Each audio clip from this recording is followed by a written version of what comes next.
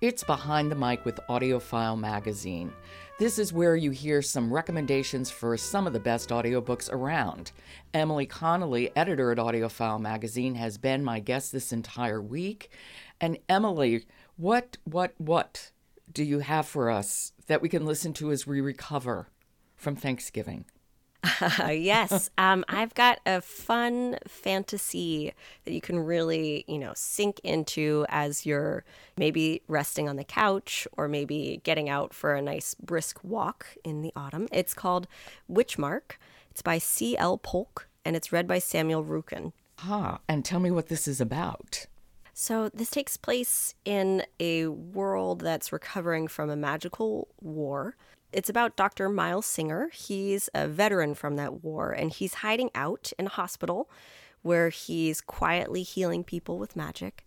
Because he doesn't have as much magical power, he's considered a second-class citizen and really supposed to be with his sister, who can siphon off his power to use it for her own work. And I know it's a lot of times with fantasy, it's hard to sort of sum up what's going on in the book.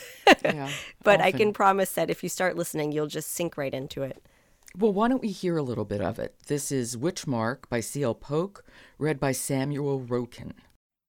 I put my arms under the patient's shoulders and knees.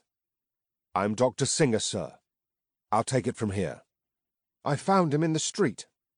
Instead of letting go, the gentleman grasped my arms, and between us we made a carry chair. He nodded to me over the patient's head. I'm Tristan Hunter. He adjusted his grip on my sleeves and ran like we had to outpace a tin grenade. Where had he learned to move casualties like that? The sick man groped for me again. Sir, can you tell me your name? Nick Elliot, the sick man said. Help me, starred one. I'm murdered. I stumbled. The gentleman glanced at me wide-eyed. He's raving. My excuse was feeble. Well, that's intriguing right from the beginning. Yeah, and that is right from the beginning of the audiobook. There's a man who's brought in who's dying and claimed he's been murdered and asking for help, but also at the same time outing Miles as a magician, which leads him down this whole path that he wasn't intending to go down. And I have to say, I love the name Tristan. There is something about that name that is just so romantic to me. Yes. I have no idea what it is, but basically, if you have a main character named Tristan, I'm going to be listening. That's great. There is a romance in it. There's deeper meaning in the book, too, where they're trying to work through issues of power and civil rights and equity that are sort of the backbone of this audiobook that give it a little bit of deeper meaning to make it really interesting. And is this a book that's for adults, young adults? It sounds like it would be good for both. It's geared towards adults, but I am sure there would be some young adults out there who would be really into listening to this.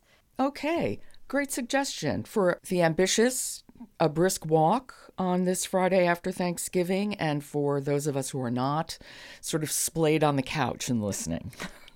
It's Witchmark by C.L. Polk, read by Samuel Rukin. Emily, it's been so nice talking to you this week. I can't wait for you to come back. Yes, it's been great chatting with you, too. I'll talk to you soon. Thanks. This has been Behind the Mic with AudioFile Magazine. Behind the Mic is supported by Hachette Audio. It's produced by Jessica Lockhart. Robin Whitten, Michelle Cobb, Emily Connolly, and Jonathan Smith are contributors. Jennifer Dowell is our editor.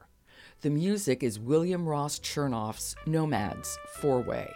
And I'm your host, Jo Reed. Good listening to all.